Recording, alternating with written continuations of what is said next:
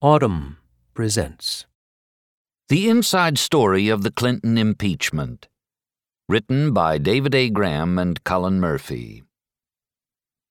In 1998, the Republican-led House of Representatives voted to impeach President Bill Clinton on one charge of perjury and one charge of obstruction of justice. The articles of impeachment had their origin in a relationship between the president and a 22-year-old White House intern, Monica Lewinsky. The intimate details, revealed by an independent counsel, had consumed the country for 11 months. Part morality tale, part soap opera, part high-stakes knife fight.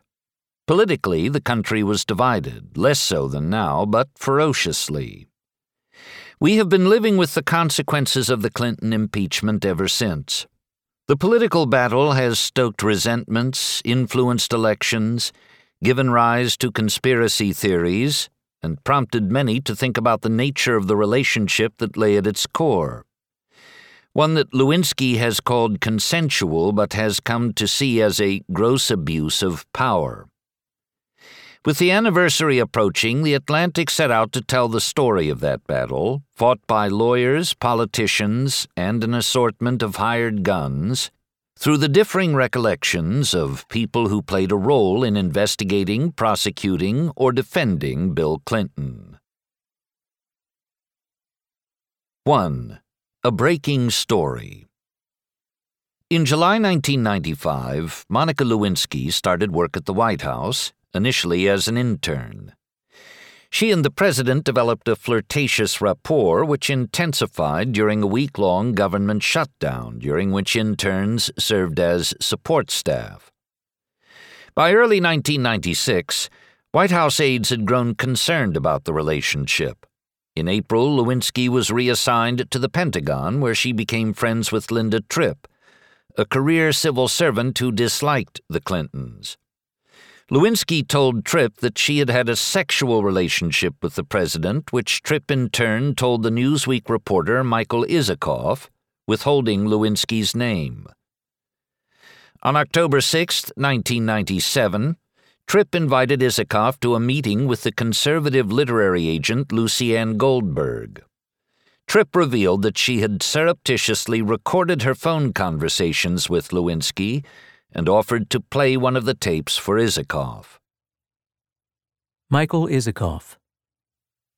I'd been talking to Tripp for some months, so I assumed the meeting was to provide me some further details about who the woman was.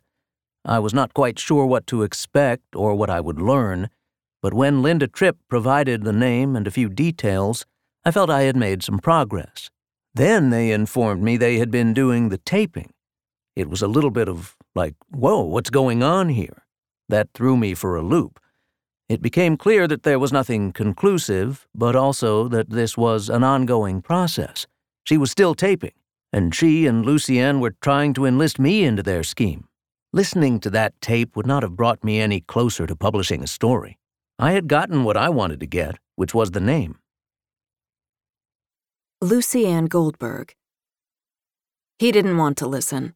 He had a car downstairs waiting to take him to some TV show. The tapes just stayed in the shopping bag for several weeks.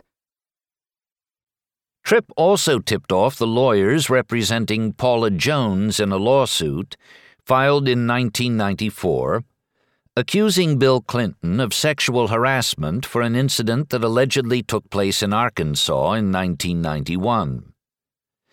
On December 5, 1997, the president's lawyers received a witness list that included the name Monica Lewinsky.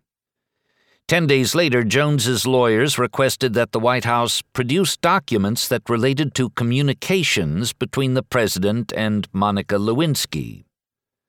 Around 2 a.m. on December 17th, Clinton called Lewinsky and told her, as she later recalled it, that it broke his heart to see her name on the list.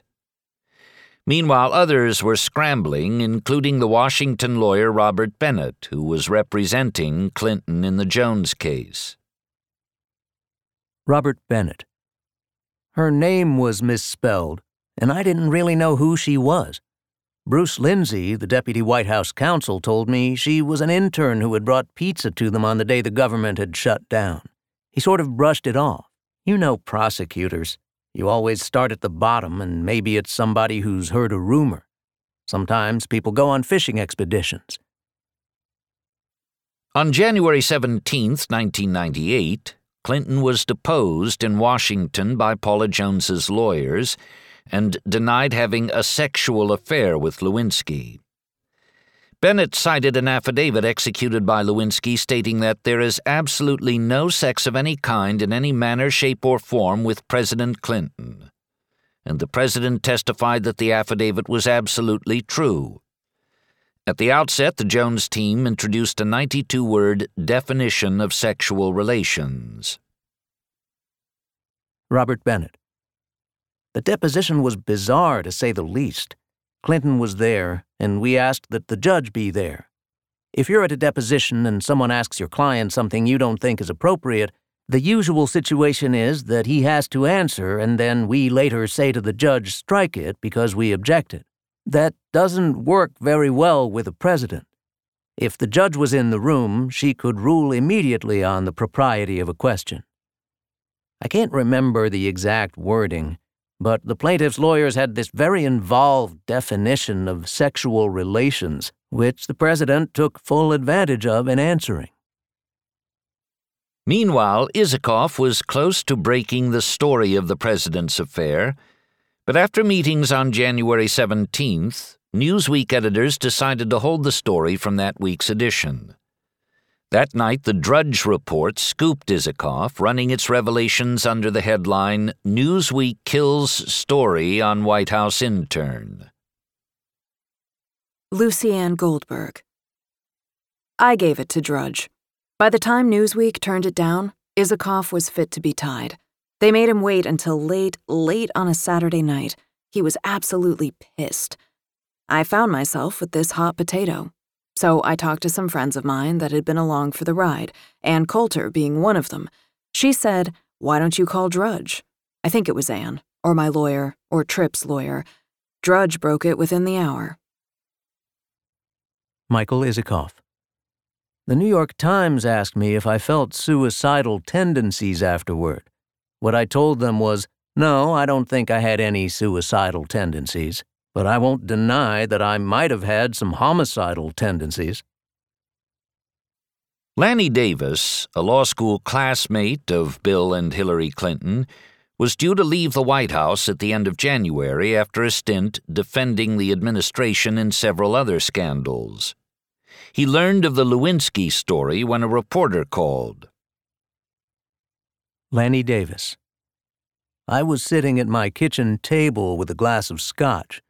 I got a phone call from Peter Baker of the Washington Post.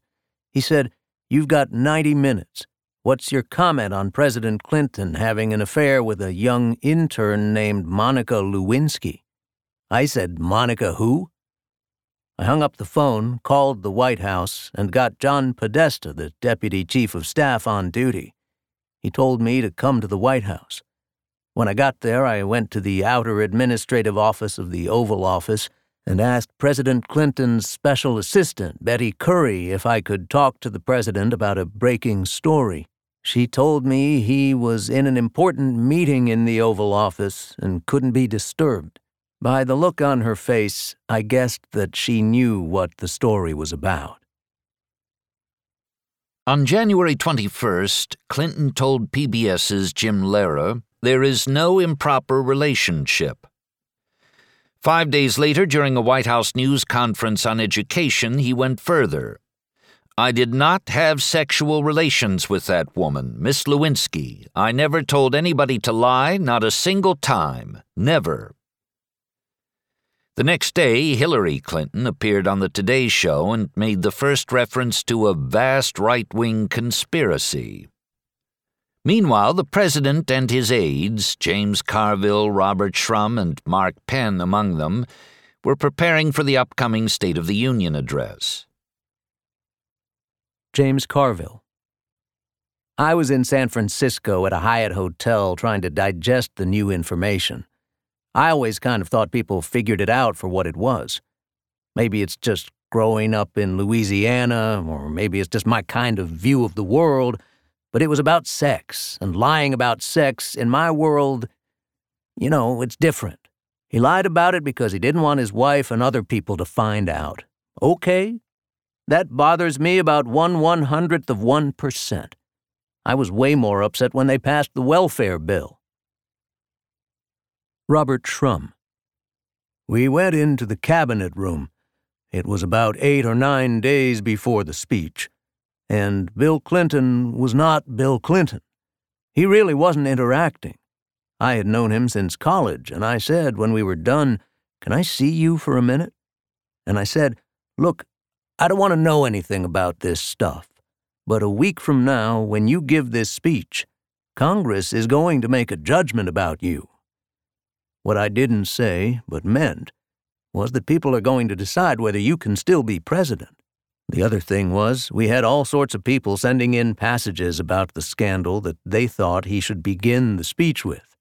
I said, I think this is the craziest idea I've ever heard. If we do this, that will be the news. There will be no oxygen left for anything else. Mark Penn. I show up for a State of the Union speech prep, and the place looks like a bomb shelter. Everybody's in the corner, they're whispering, they're huddling. Clinton had made the strong denial, which was just false. So they decide not to hold the regular speech prep. It was just me and Podesta with the president in the cabinet room.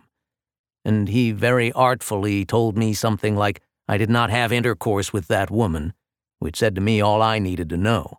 I'd been around the president for a number of years. He was very precise in his phrasing. 2.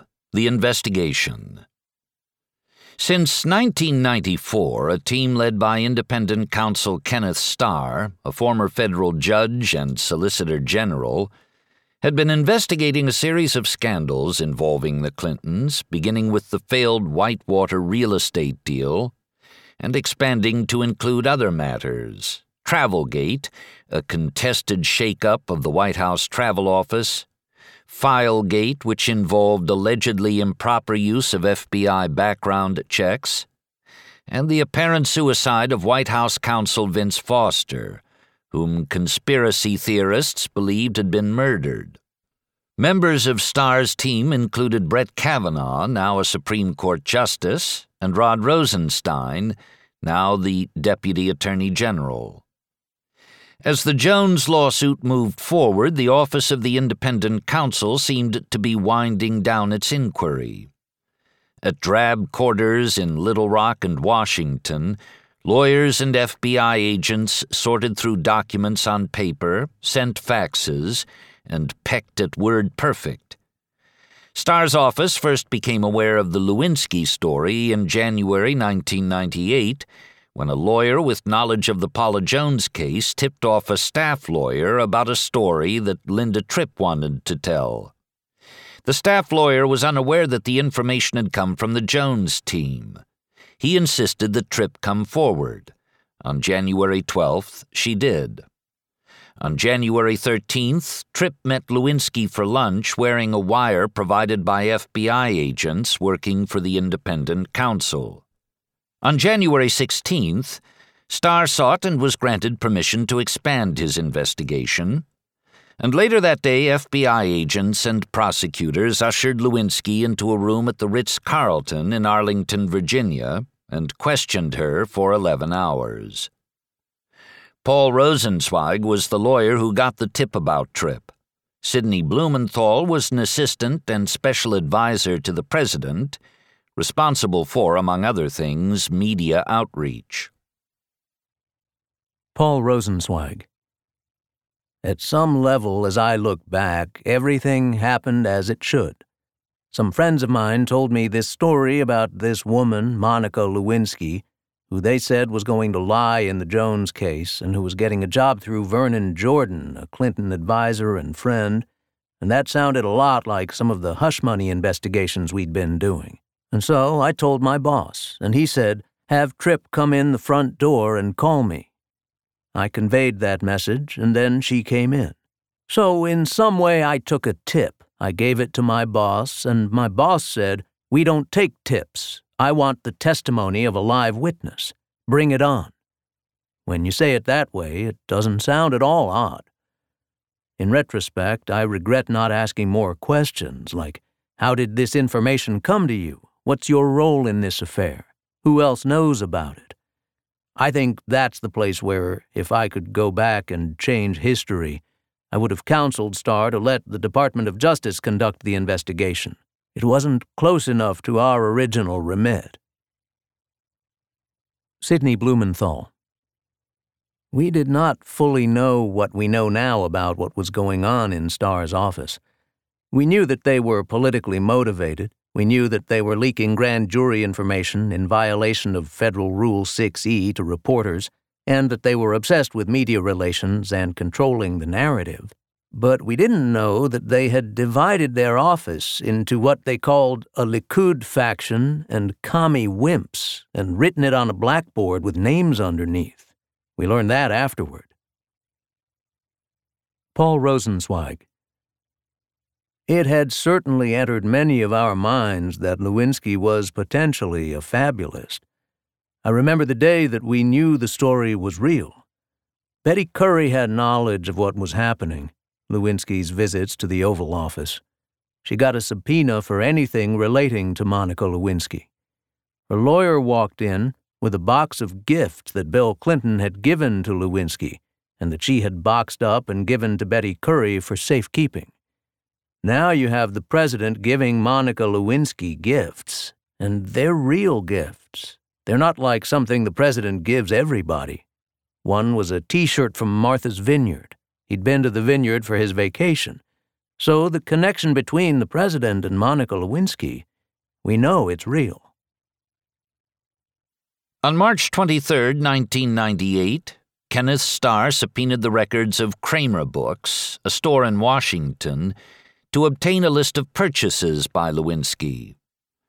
One of the paperbacks Lewinsky was revealed to have bought and given to Bill Clinton after reading it herself was Nicholson Baker's Vox, a novel about phone sex. Nicholson Baker. I was pleased, really totally surprised and flattered to learn that Lewinsky had given the president her very own copy of my book. She was saying, I'm passing on my extremely personal page-turning experience to you. But the subpoena was just bad. Vox is a conversation between two people who are excited by the idea that they get to tell their private stories to each other. They get to tell stories and to be real to each other, even while they have this artificial distance. They're connected just by the phone. The book is trying to celebrate the secret hideouts that novels offer readers, and I love that about books. That kind of privacy ought to be respected. On April 1st, a judge dismissed Paula Jones's lawsuit. She appealed and later settled with Clinton for $850,000. Starr continued on, seeking testimony from several of Lewinsky's fellow White House interns. Nicole Maffeo Russo, a former East Wing intern, was by then working in Boston. She flew to Washington to appear before a grand jury in April. Blumenthal, too, was called to testify before the grand jury and was drawn into other legal actions. Nicole Maffeo Russo. It was scary. I went down there not knowing what they wanted to talk about or why I was being subpoenaed.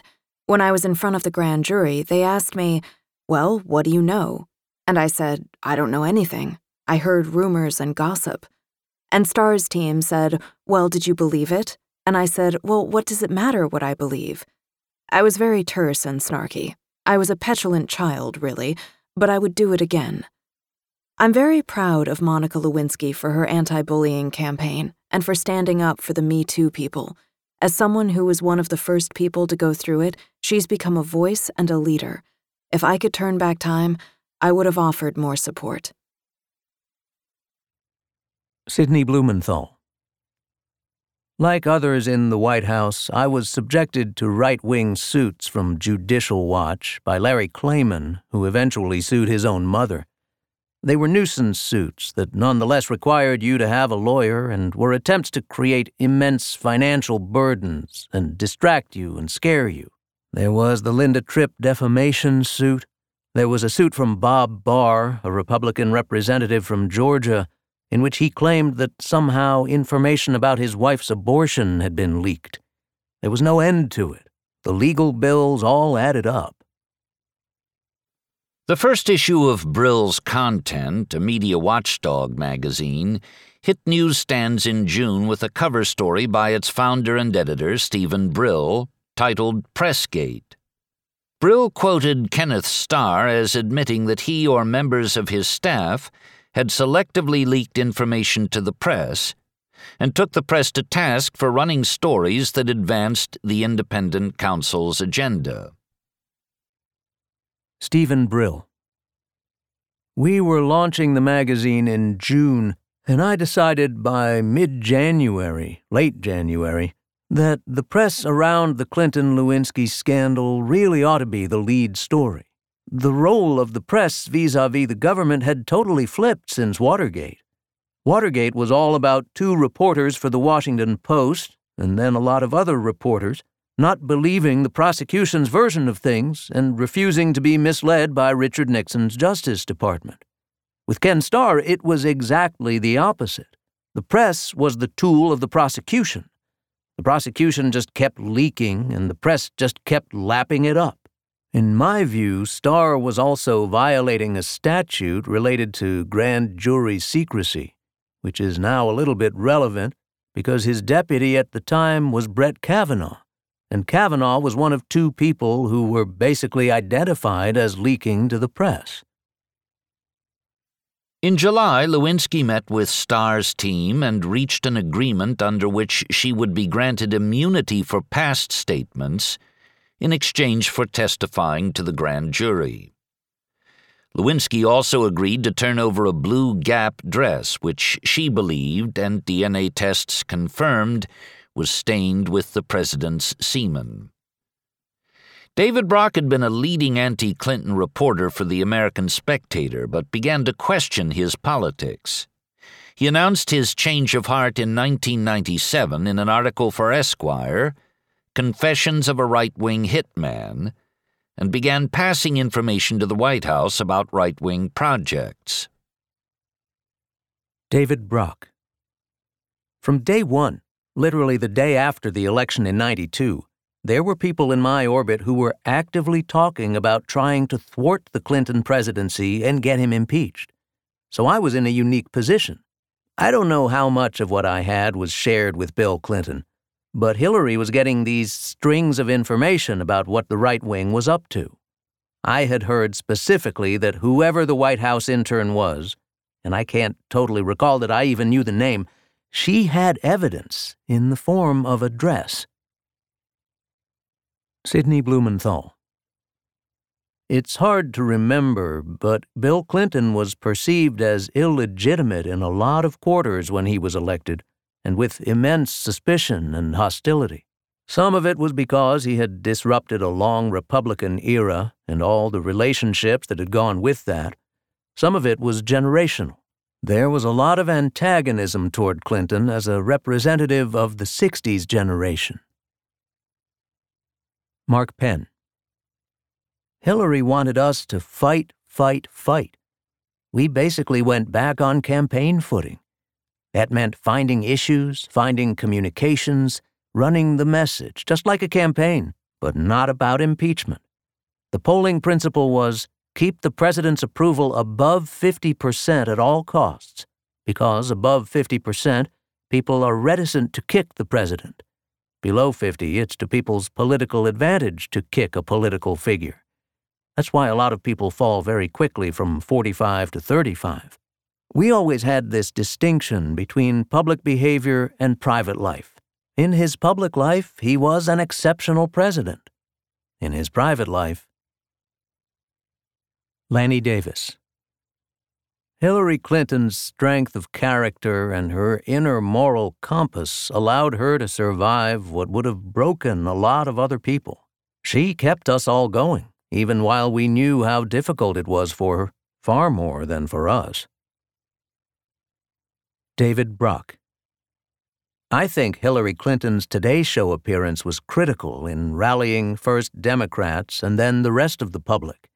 You could see over time that the Clinton folks made a lot of headway in turning public opinion around to the idea that even if something had happened between Bill Clinton and Monica Lewinsky, which we ended up finding out was true, nothing was on the level of an impeachable offense. That's why Speaker of the House Newt Gingrich's effort in '98 ended up biting him in the ass.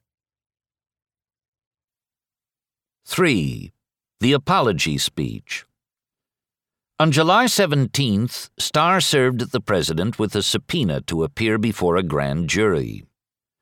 The subpoena was withdrawn when Clinton agreed to testify voluntarily. Starr made a number of concessions. Clinton would appear via closed-circuit TV from the White House. His testimony would be limited to 1 day, and his lawyers could be present. Clinton testified on August 17th. Asked whether he had been truthful in affirming that there is absolutely no sex of any kind with Lewinsky, he answered, "It depends on what the meaning of the word is." That night, the president appeared on national television and expressed regret. As you know, in a deposition in January, I was asked questions about my relationship with Monica Lewinsky. While my answers were legally accurate, I did not volunteer information, he said. I know that my public comments and my silence about this matter gave a false impression. I misled people, including even my wife. In the speech, he also angrily criticized the Starr investigation for overreaching and breaking ethical rules. Paul Rosenzweig. In his testimony, the president dodged and weaved. It's very difficult to use harsh prosecutorial tactics on a president. You can't yell at him, you can't startle him. We never got a very successful theory on how to counteract that. Most of the people that we get into a grand jury, they don't have a time limit. We can say, we're going to stay here forever until you answer the questions. We can take them out in front of a judge and ask to hold them in contempt. Just looking at 23 jurors makes it hard to refuse to answer a question.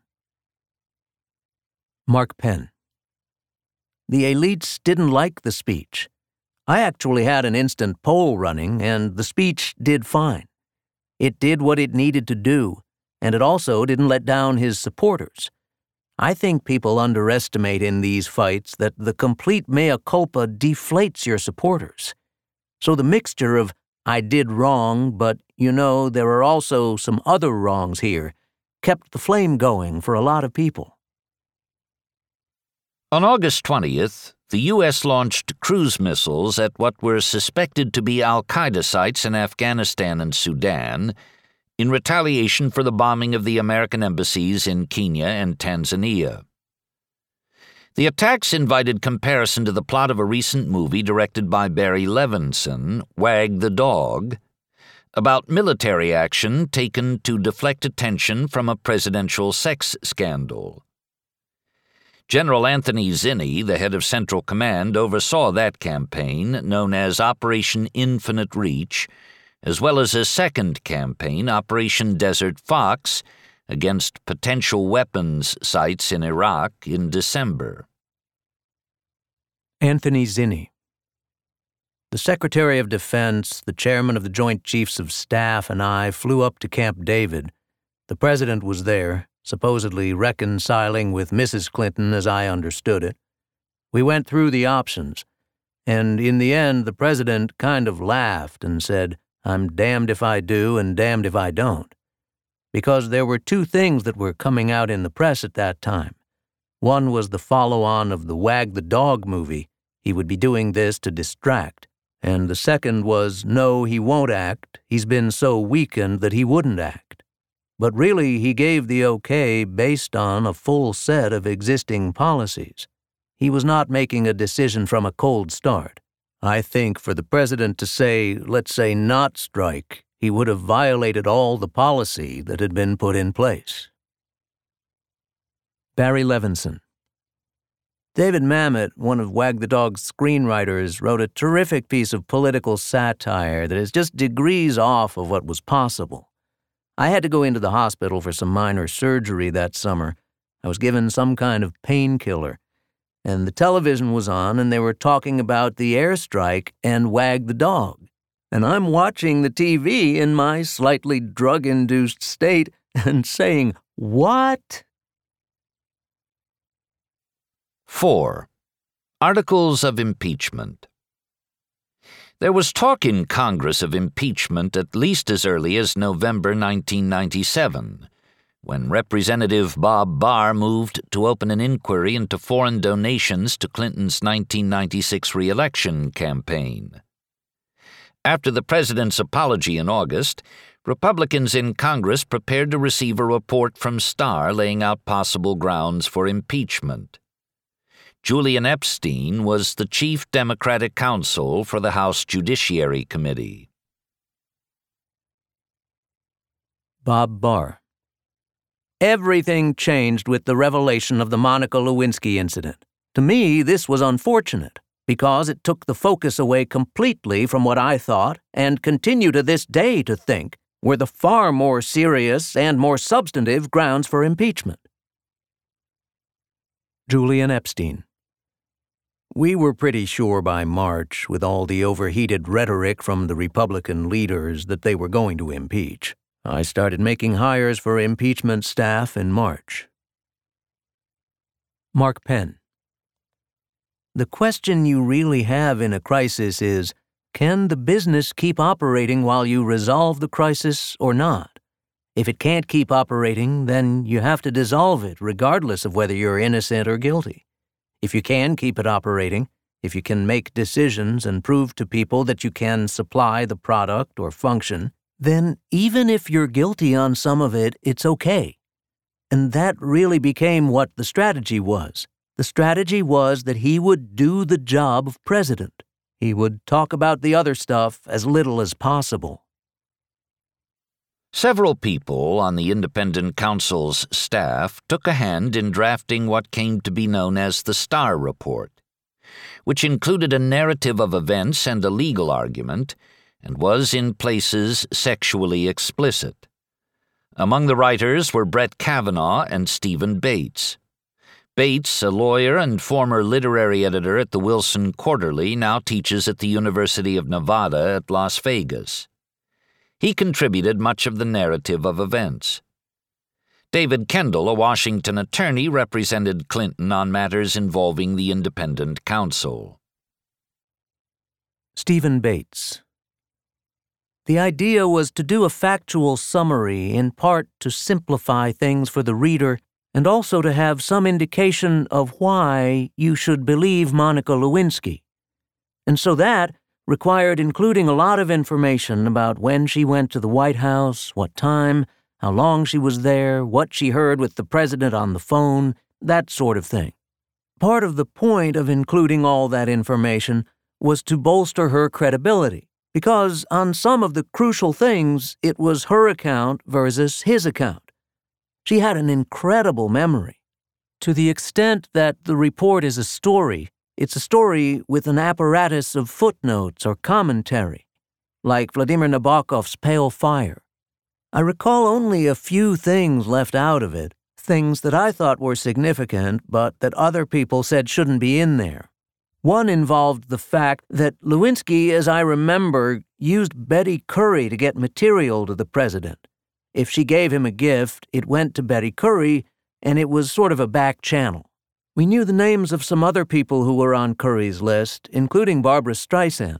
I thought they showed that this is not just some starry-eyed intern. She's part of a select group. Other people said, "You're implying that there's something sexual going on with Barbra Streisand," which never occurred to me. So that ended up not making the cut. David Kendall. The Starr Report made no attempt to summarize accurately the evidence the Office of the Independent Counsel had developed. A statement that remarkably was not included in the report was this one from Ms. Lewinsky's grand jury testimony. "No one ever asked me to lie, and I was never promised a job for my silence. On the afternoon of September 9th, 1998, Starr's deputy Jackie Bennett informed the House Judiciary Committee that 2 vans would soon arrive at the Capitol. They carried 36 boxes of evidence. Capitol police officers conveyed the boxes to a locked room set aside for members of Congress. Starr's team expected that, like the 1974 report on Watergate, assembled by Leon Jaworski, its work would remain confidential. Some Republicans, like Representative Bill McCollum of Florida, felt that Democrats were never interested in a good-faith consideration of whether Clinton might be worthy of impeachment. Many Democrats believed the salaciousness of Starr's report would work against it. On September 11th, the House voted 363 to 63 to release the report to the public. Barney Frank was a Democratic congressman from Massachusetts. Bill McCollum. You could go over there any time you wanted, but it was basically under lock and key. Any House member could go. It wasn't just the Judiciary Committee. One of the sad things about this, in my view, was that we couldn't get Democrats to go read it, to go actually look at it. I don't think they wanted to look at it. Stephen Bates. We thought Congress would just use the report for their own purposes. When I was working on it, I got in touch with the National Archives and said I wanted to see Jaworski's report from 1974, and they said you can't. It's still under judicial seal. During Watergate, the House Judiciary Committee was allowed to see it and nobody else, and it never went public. In retrospect, I guess it was naive to think the same thing would happen in 1998. The only model we had was the Jaworski report, and how Congress treated that report as secret, and then Congress voted to release the Starr report unread. David Kendall. There was no need for Starr to send the detailed pornographic report to Congress. In his grand jury testimony in August 1998, the president had admitted that when he was alone with Ms. Lewinsky, he had engaged in conduct with her that was wrong, that did not constitute sexual intercourse, but did involve inappropriate intimate contact. The president refused to answer further questions about this conduct, and Starr chose not to try to compel him to do so. The specific anatomical details were not relevant to anything, but Starr used the compelled testimony of Ms. Lewinsky to paint a detailed, lengthy, and graphic account of their relationship. To what end? To humiliate and demean both people. Julian Epstein. The day we got that report, we knew it was over. We were certain of 2 things. One is that there wasn't a strong legal case, either on perjury or on obstruction. The second thing was how much ammunition the report gave us. Just the countless pornographic details and how unprofessional the work itself was from a legal standpoint. All this stuff about cigars and all the other gratuitous sexual things were absurd. The foolishness of Starr and the Republicans not to see how the sexual material in the report would backfire was just jaw-dropping to us. Barney Frank. In September, Starr sends Congress a report. The congressional elections are in November, saying that the president has behaved badly and we can impeach him. He does not mention the other items he had been investigating, with one exception. Early on, they had said that Vince Foster had killed himself, that the idea of murder was ridiculous. But the other 3 charges, Whitewater, the FBI files, and the travel office, were still pending, and people in opposition to Clinton were saying, oh, it's all part of a pattern. After the midterm elections, when we had the hearing, before voting on impeachment, Starr said, by the way, with regard to everything else I investigated, I have nothing negative to say about the Clintons. So when I questioned him later, I asked why, before the election, he gave us the bad news about the subject he'd been investigating for only a few months, and withheld the good news until after the election. His answer was all mumbo-jumbo. He said, I can't give you a date certain about how long before the election I knew. I said, well, give me a date ambiguous. The decision to release the Starr Report created an opportunity for the fledgling publishing house Public Affairs. Its founding editor, Peter Osnos, had been at Times Books and Random House and had pioneered a genre known in-house as rabbits, because they were pulled out of a hat. Public domain and political documents that cost nothing and could be published instantly. The Public Affairs edition of the Starr Report was an immediate bestseller. Peter Osnos. It was announced on a Tuesday that it would come out on a Friday. I called the Washington Post and asked them if they would give us a disc of the report and the first-day Post coverage, which we could then use as the basis for the book. We struck a deal. That was Tuesday.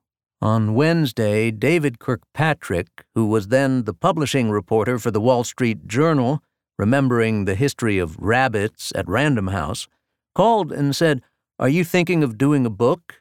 And I said, "We are." He wrote a story. We then heard from Amazon, which was still at its early stage but already significant, and they said, "Can you send us a jacket?" So we made a jacket and we sent it to them. That was Thursday. Friday, the report was released, and we were in the newsroom of the Washington Post to pick up the disc. It was 8 o'clock. And I got a call from Bill Curry, the press guy for Amazon and a former Washington Post reporter. He said, "Congratulations, your book is now #1 on our bestseller list."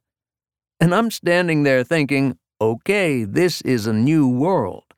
I didn't have the disc, there was no book, and we were #1 based on orders.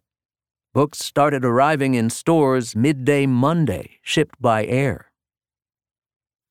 Over the next several weeks, more evidence became public, including Clinton's videotaped grand jury testimony from August.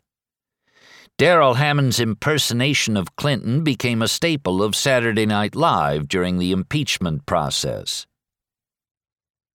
Darrell Hammond. In the videotapes, when Clinton was being questioned, he did the most interesting thing. He elongated his neck slightly as a form of physical rectitude, like, "I'm not ashamed of anything. I've apologized for what I did, and I was right to do that, and I'd like to move on, and you're really taking me away from presidential business." When he got to engage these great legal minds in a debate over the meaning of the word "is," that debate went on just long enough for the audiences I was playing for around the country anyway to decide this thing was just silly. The biggest change in the media landscape as impeachment unfolded, and one that impeachment accelerated, was the emergence of the cable news channels Fox, CNN, and MSNBC into a position of influence. Lanny Davis, having left the White House, became a constant presence on TV defending the president. Lanny Davis. Given the legal concerns, there was no way the White House could put people on TV to discuss the Starr investigation. So that's how I came to be the person who did so many cable news shows, sometimes 3 to 4 times a day and night. I was now a private citizen and a volunteer to help the president. It was very difficult, physically and mentally. In August, I had to go into the hospital because I had something called diverticulitis. After the operation, President Clinton called me and he said, "So what's the condition?" I said, laughing, "I'm calling it Clintonitis." Lucy Ann Goldberg. I think I did 500 TV shows. I'd say, "I was on your show 2 weeks ago and told the whole thing." They'd say, "Our audience can't get enough." My son was working the phones and said, "It's Tom Brokaw. He wants to talk about oral sex." I said, "I bet he does." Some aspects of the news media had not changed at all since the 1970s, including the recurring "Washington society is special and you have to know the rules" column. Sally Quinn of the Washington Post published one in the fall of 1998. She quoted the Post's David Broder about Clinton. "He came in here and he trashed the place, and it's not his place."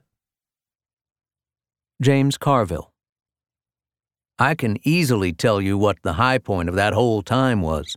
The high point was the Sally Quinn piece in the Washington Post, where every fool was mouthing off about how Washington was a village and how dare the Clintons intrude on their turf. I don't think she intended it this way, but she turned the tape recorder on and people just stood in line to make fools of themselves. No one could stop laughing at that. David Broder, just priceless. Clinton remained popular with the public. After he denied an affair with Lewinsky in January, his Gallup approval rating spiked 10 points to 69%. It remained in the 60s until the impeachment vote in December, when it shot up again to 73%. Lanny Davis. Everybody in the country got it in about a week. Bad judgment, personal, whatever you want to say. Nothing to do with abuse of presidential power, nothing to do with the impeachment clause. He had publicly apologized to the country, to Ms. Lewinsky, and to his wife and family. It took all of Washington, including me, about a year to figure that out. On October 5, 1998, the House Judiciary Committee voted to launch an impeachment inquiry, followed by the full House 3 days later. With less than a month to go until the midterm elections, Newt Gingrich decided to place the president's misconduct at the center of the GOP's campaign in television ads around the country. Gingrich predicted that the Republicans would add significantly to their majority. Instead, the Democrats gained 5 seats in the House. Although the Republicans retained the majority, Gingrich was weakened and planned to resign his seat. Bob Livingston of Louisiana was expected to be elected the next Speaker. Representative James Rogan, a California Republican, was a member of the Judiciary Committee. Bob Livingston. We should have, when Clinton got into trouble, just not focused on his problems in the media. Had we really concentrated on our accomplishments in welfare reform, reducing taxes, and balancing the budget, we'd have had a lot to talk about. But we didn't talk about them. James Rogan. Suddenly, the Republicans realized all this talk about impeachment almost cost them the majority. The Speaker lost his job because of it. Within a day, I got a call from one of Gingrich's people who said, "You've got to make this go away. The Speaker doesn't want this to be the last thing on his watch." Then, within an hour, I got a call from one of Bob Livingston's guys who said, "You've got to try to make this go away. The Speaker doesn't want this to be the first thing on his watch." Barney Frank. It was always my view that Henry Hyde, the Judiciary Chair, did not want to go ahead and press impeachment all the way, but Tom DeLay, the Majority Whip, was calling the shots and kept pushing them and pushing them. As the Judiciary Committee began its inquiry, the typically rule-obsessed House had little sense of how to proceed. The Constitution lays out no specifics, and no president had been impeached since Andrew Johnson in 1868. Members modeled the process on the Nixon investigation a quarter-century earlier. Charles Johnson was the House parliamentarian. Charles Johnson.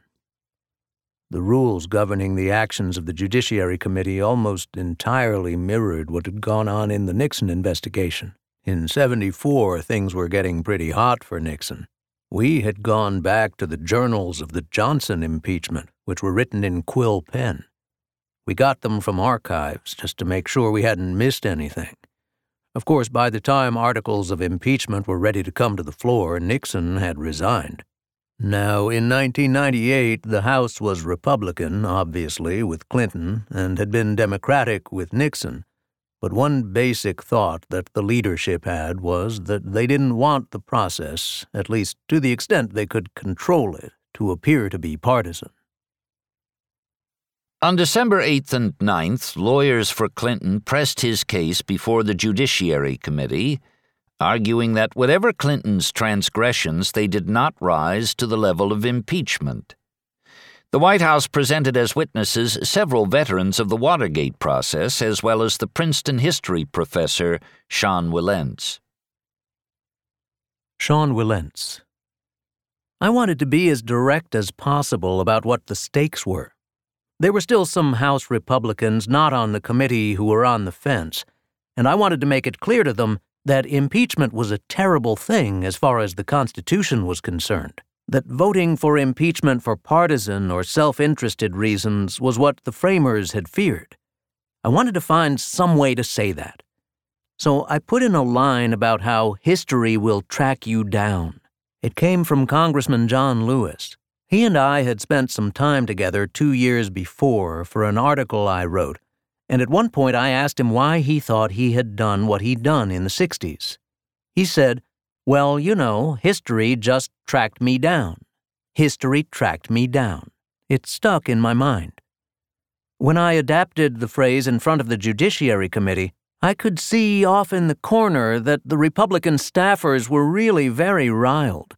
Afterward, from Lewis's office, in fact, I called the White House to get their reaction, see what they thought of what I'd said.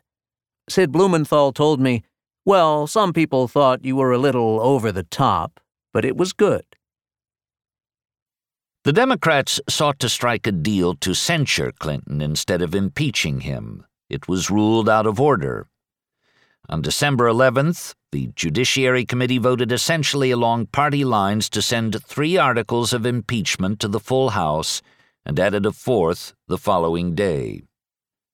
The first article alleged that Clinton had committed perjury by lying to the grand jury in August about his relationship with Lewinsky and in prior false statements.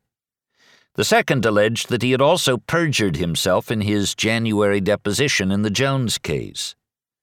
The third accused him of obstructing justice, coaching Lewinsky and Betty Curry on their stories, concealing gifts he had received from Lewinsky, and attempting to find her a job. The fourth alleged that he had abused his office by attempting to stonewall the impeachment inquiry. Hearings in the full House were scheduled for December 17th, but were delayed for a day when Clinton launched airstrikes against Iraq, prompting renewed outrage and wag-the-dog analogies. Caroline Self spent her White House internship working for Betty Curry. She, too, had been called to testify before the grand jury. Self returned to Harvard to finish her degree, but arranged to visit Curry on December 18th on her way home to Alabama for Christmas, the day before the impeachment vote, when televised debate was in full swing. Caroline Self. On my way in, I saw a friend and said, "What's it like in there?" She said, "It's like a morgue." I went to see Betty. I saw the president. He said hello, and then he asked Betty to turn up the volume on the TV. Then we watched the impeachment debate on the TV. Talk about surreal. He was very engaged, but he wasn't dwelling on it. I think it's probably one of those things that, if he was okay, he hoped other people would be okay. I wonder what he was really feeling.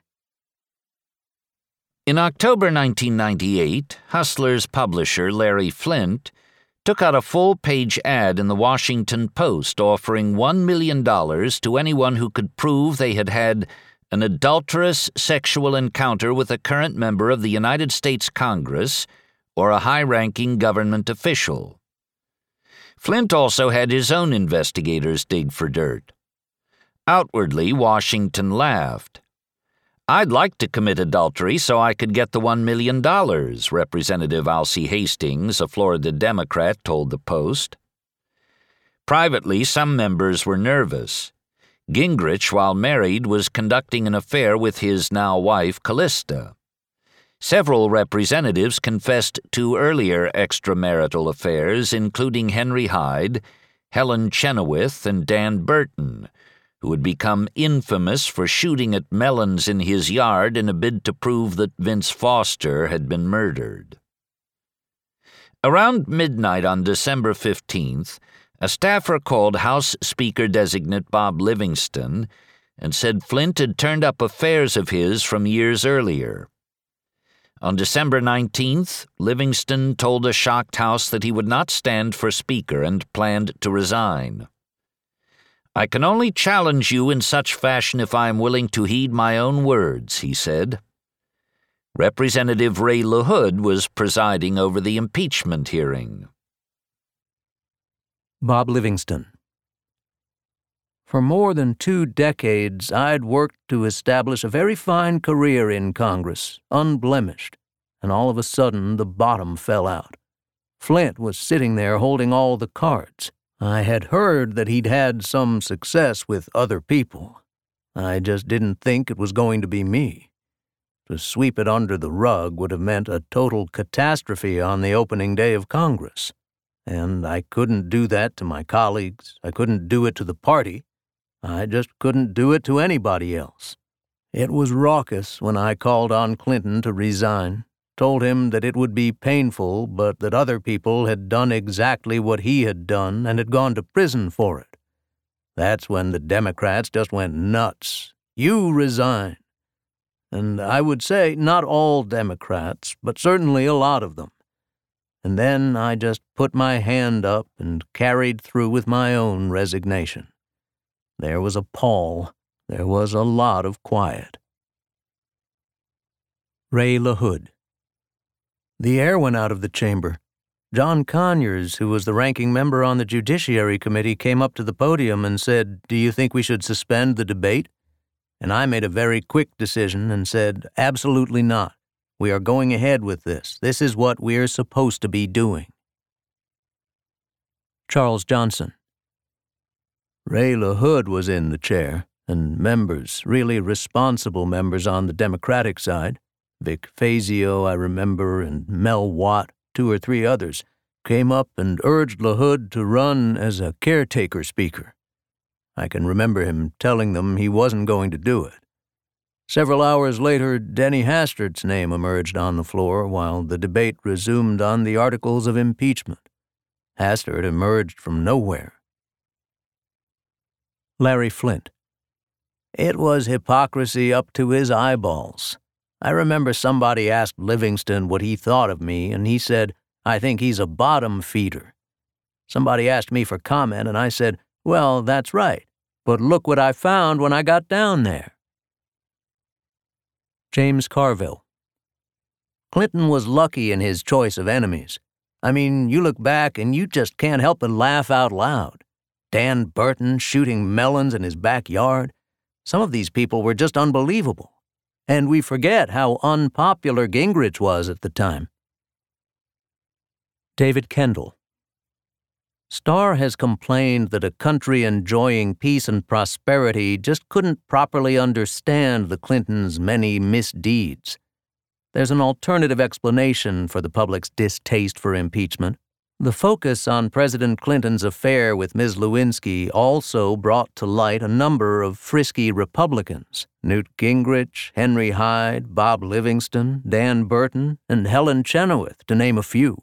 The public reasonably concluded that the drive to hound the president from office was both hypocritical and an overreaction. The House voted in favor of 2 articles of impeachment, finding that Clinton had committed perjury before the grand jury and had obstructed justice, but rejected accusations of perjury in the Jones case and of abuse of office. James Rogan. I don't think any of us believed that Clinton would actually be impeached until the very, very end of the process. I just never believed it was going to happen. Ray LaHood. When the votes were taken, and I announced each one separately, I think people were surprised by the fact that Clinton was impeached by the House, but not on all 4 impeachment articles. Barney Frank. One thing that never got enough attention was that the impeachment process was conducted by a lame duck Congress. If the Congress elected in 1998 had voted instead of the one that did vote, One of the articles would not have passed the House because there were a number of pro-impeachment people who were defeated by anti-impeachment Democrats. Some weirdo from New Jersey was defeated. He was the one who sang on the House floor, "Twinkle, twinkle, Kenneth Starr, now we see how brave you are."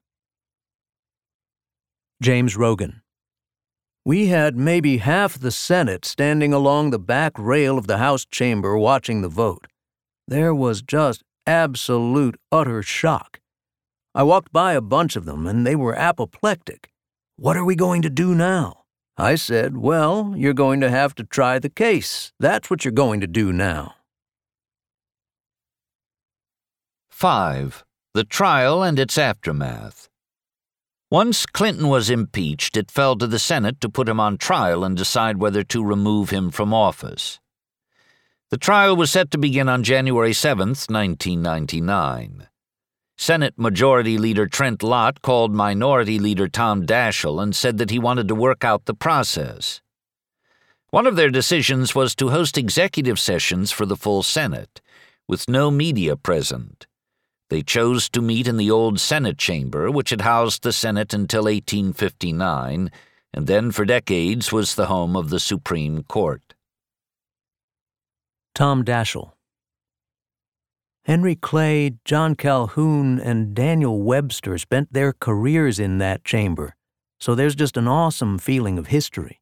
In the public sessions, people were speaking to the camera, but in the executive sessions, people were speaking to each other. They were very candid, very emotional sometimes. We had one question in particular about how we were going to proceed. Senator Phil Gramm made some proposal, and almost immediately Ted Kennedy agreed with that. And we were so enamored of the fact that you had Ted Kennedy and Phil Gramm finding some consensus that we said, "Do you all share that view?" And everybody said, "Yeah." Walking out, Trent and I felt we needed to make an announcement that procedurally this is what we were going to do.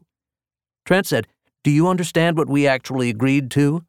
And I said, "No, I thought you did."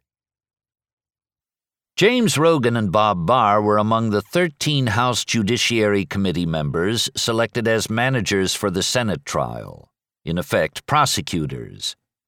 They worked with the Republicans' chief investigator, David Shippers, to negotiate a process with the Senate. James Rogan. Trent Lott did handsprings trying to make it go away. Lott finally told Shippers and me, and this is about as precise a quote as I can give you because it still rings in my ears.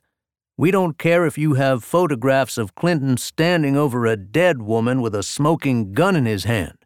I have 55 Republican senators, 7 of whom are up for re-election next year in very tough races. You guys in the House just jumped off a cliff. We're not following you off the cliff."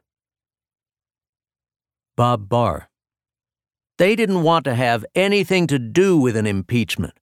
The procedures were, from the standpoint of a trial attorney, laughable. We could call no live witnesses. They limited the overall evidence that we could use to only that evidence which already was in the public domain. So they made it impossible for us to present a strong case. Tom Daschle. If witnesses had been called, it would have been far more sensational, and we wanted to keep the sordid nature of some of this out of the public spectacle to the extent we could. I think we always knew we had the votes not to convict. What I was more concerned about was ensuring that at the end of the day not one senator would say, "Well, if I only had known this, I would have voted differently." David Kendall. The president apologized repeatedly for his conduct and to Ms. Lewinsky. At a White House prayer breakfast on September 11, 1998, he said, "I have done wrong, and I don't think there is a fancy way to say that I have sinned." He apologized explicitly to everybody who has been hurt, including Monica Lewinsky and her family. The Starr report came out later that day. In every pleading we filed in the House and Senate, we repeated this apology, and on behalf of the president, my partner and I apologized directly and personally to Ms. Lewinsky in January 1999 when her deposition was taken by the House managers as part of the Senate trial. After arguments in the Senate concluded on February 9th, senators repaired behind closed doors to deliberate. When they voted on February 12th, both articles were defeated. 45 senators voted to convict on perjury and 50 on obstruction, well short of the 67 needed to remove Clinton from office. Shortly after the vote, the Capitol had to be evacuated because of a bomb scare. Some Democrats went to the White House to meet with Clinton. Tom Daschle. Within an hour after I had voted on impeachment, I was walking around the Air and Space Museum because we all had to clear the building and we had no place to go. Julian Epstein. Clinton certainly felt the scarlet letter of impeachment. He was embarrassed and ashamed for sure, and he felt like it had really hurt his second term. But he thought of himself as the comeback kid. I think he felt good about being vindicated. I think he felt good about beating Starr. He's generally a pretty upbeat person, and he definitely was that day. The day after the acquittal, Saturday Night Live featured Darrell Hammond as a triumphant Clinton in the White House Rose Garden. Darrell Hammond. You had this person who was, sort of a scallywag, but only on about a Daffy Duck level. He was the kid who'd been sent to the principal's office, but now was back and he was okay. He didn't get a paddling, he didn't get a suspension, he didn't get after-school detention. He was sprung free. And once that happened, the first thing we did on the show was have him walk out there and say, "I am bulletproof." Bill McCollum. It was all about the rule of law. Henry Hyde said those words over and over again, and people wondered, what in the world are you talking about? The rule of law is about the public's faith in the court system, in the law. When you have a president who violates the law in court, in a deposition, or in front of a grand jury, and you don't hold him accountable, that undermines the faith people have in the court system. It wasn't about the actual underlying facts of what happened in the White House or about Monica Lewinsky. It was about upholding that rule of law. Lucy Ann Goldberg. This guy was a horn dog. We chopped him alive. He was never the same. I don't care whether he got impeached or not. I just wanted people to know what kind of person he was. Privately, some Democrats felt the party would be better off if Clinton resigned and allowed Al Gore to become president ahead of the 2000 election. Despite Clinton's high approval ratings, his personal reputation was tarnished, and Gore distanced himself from Clinton during the campaign. He narrowly won the popular vote but lost in the Electoral College after the Supreme Court intervened in the Florida recount. James Rogan. Eddie Markey, who's now a senator from Massachusetts, came up and put his hand on my shoulder and whispered to me, "You know, Jimmy, truth be told, we should all be impeached for perjury." And I said, "What do you mean?" And he said, "Because you Republicans want the son of a bitch to stay, and we Democrats want the son of a bitch to go." What he meant was that Republicans were better off in the 2000 election with a tarnished president that Vice President Al Gore had to defend, whereas it would be far better for the Democrats nationally in 2000 to have Clinton just go away and have Gore sworn in as president. Robert Shrum. Without the Lewinsky episode, I don't think there's much doubt that Al Gore would have won the election. Basically, Bush's pitch was that he wasn't going to change much of anything, except that he was going to give a tax cut to people to share the prosperity. The central thing, however, that he said he was going to do was restore honor and dignity to the White House, and that was code for everything that had happened. The Bush appeal was very clever, I have to say. Robert Bennett. I often think, would it be different representing President Clinton now?